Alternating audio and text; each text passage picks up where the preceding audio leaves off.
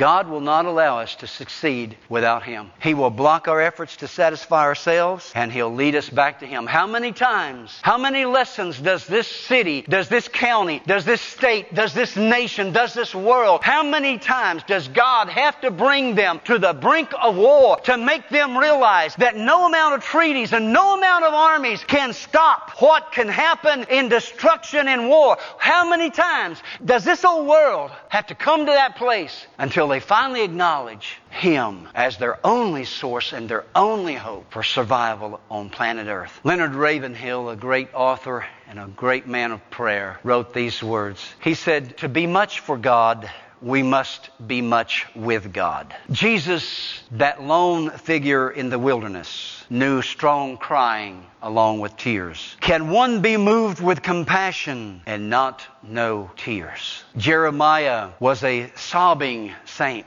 Jesus wept. So did Paul. So did John. Though there are some tearful intercessors behind the scenes, I grant you that to our modern Christianity, praying is foreign.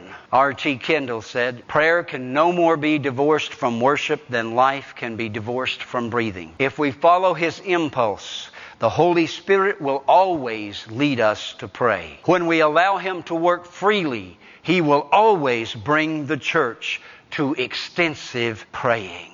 Conversely, Kendall added this. He said, "When the Spirit is absent, we will find excuses not to pray. We may say, 'God understands. He knows I love Him, but I'm tired. I'm so busy. It's just not convenient now.'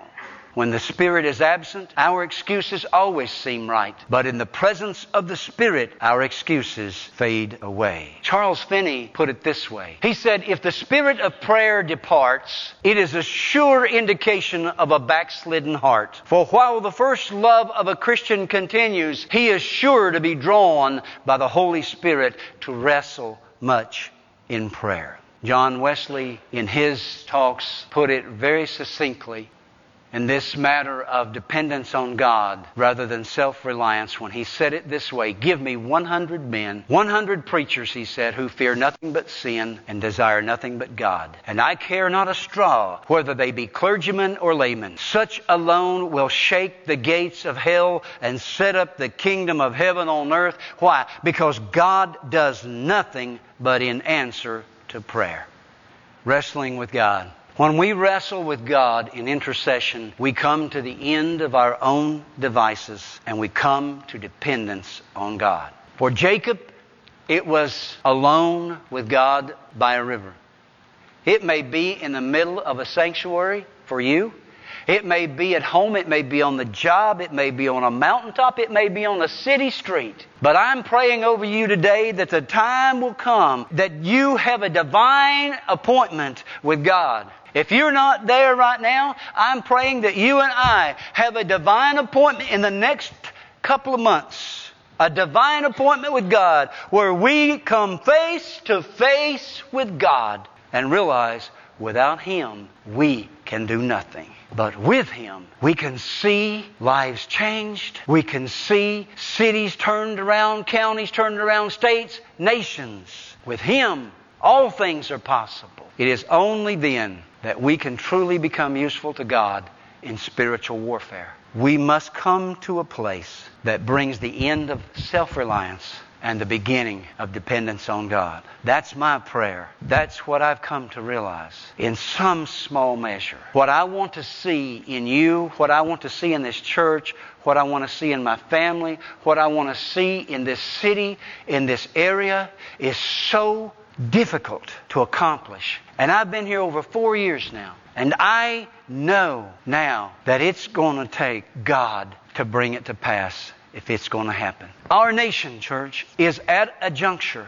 And I know that every year they say this during election. This is a critical election. I know that. And in a way, every election is a critical election. We can look back and see where our nation made bad choices and we reap the benefits, or not the benefits, we reap the curse. We've seen where our nation made good choices and we reap great benefits. The Bible instructs us to pray for our spiritual leaders. The Bible instructs us to pray for our nation. "If my people, which are called by my name, will humble themselves and pray."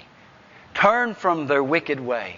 What is the wicked way? As I've shared with you before, the wicked way is Jacob. That's the wicked way. It's not that we are caught up in fornication and adultery or thievery or murder or robbery or anything of that nature. It's that self-reliant attitude that says, well, you know what? I believe I can handle this by myself. I will try to do this on my own. And we've got to come to the place of the end of ourselves and the beginning of God. Then will He hear from heaven, forgive our sins, and heal our land. Would you stand with me right now?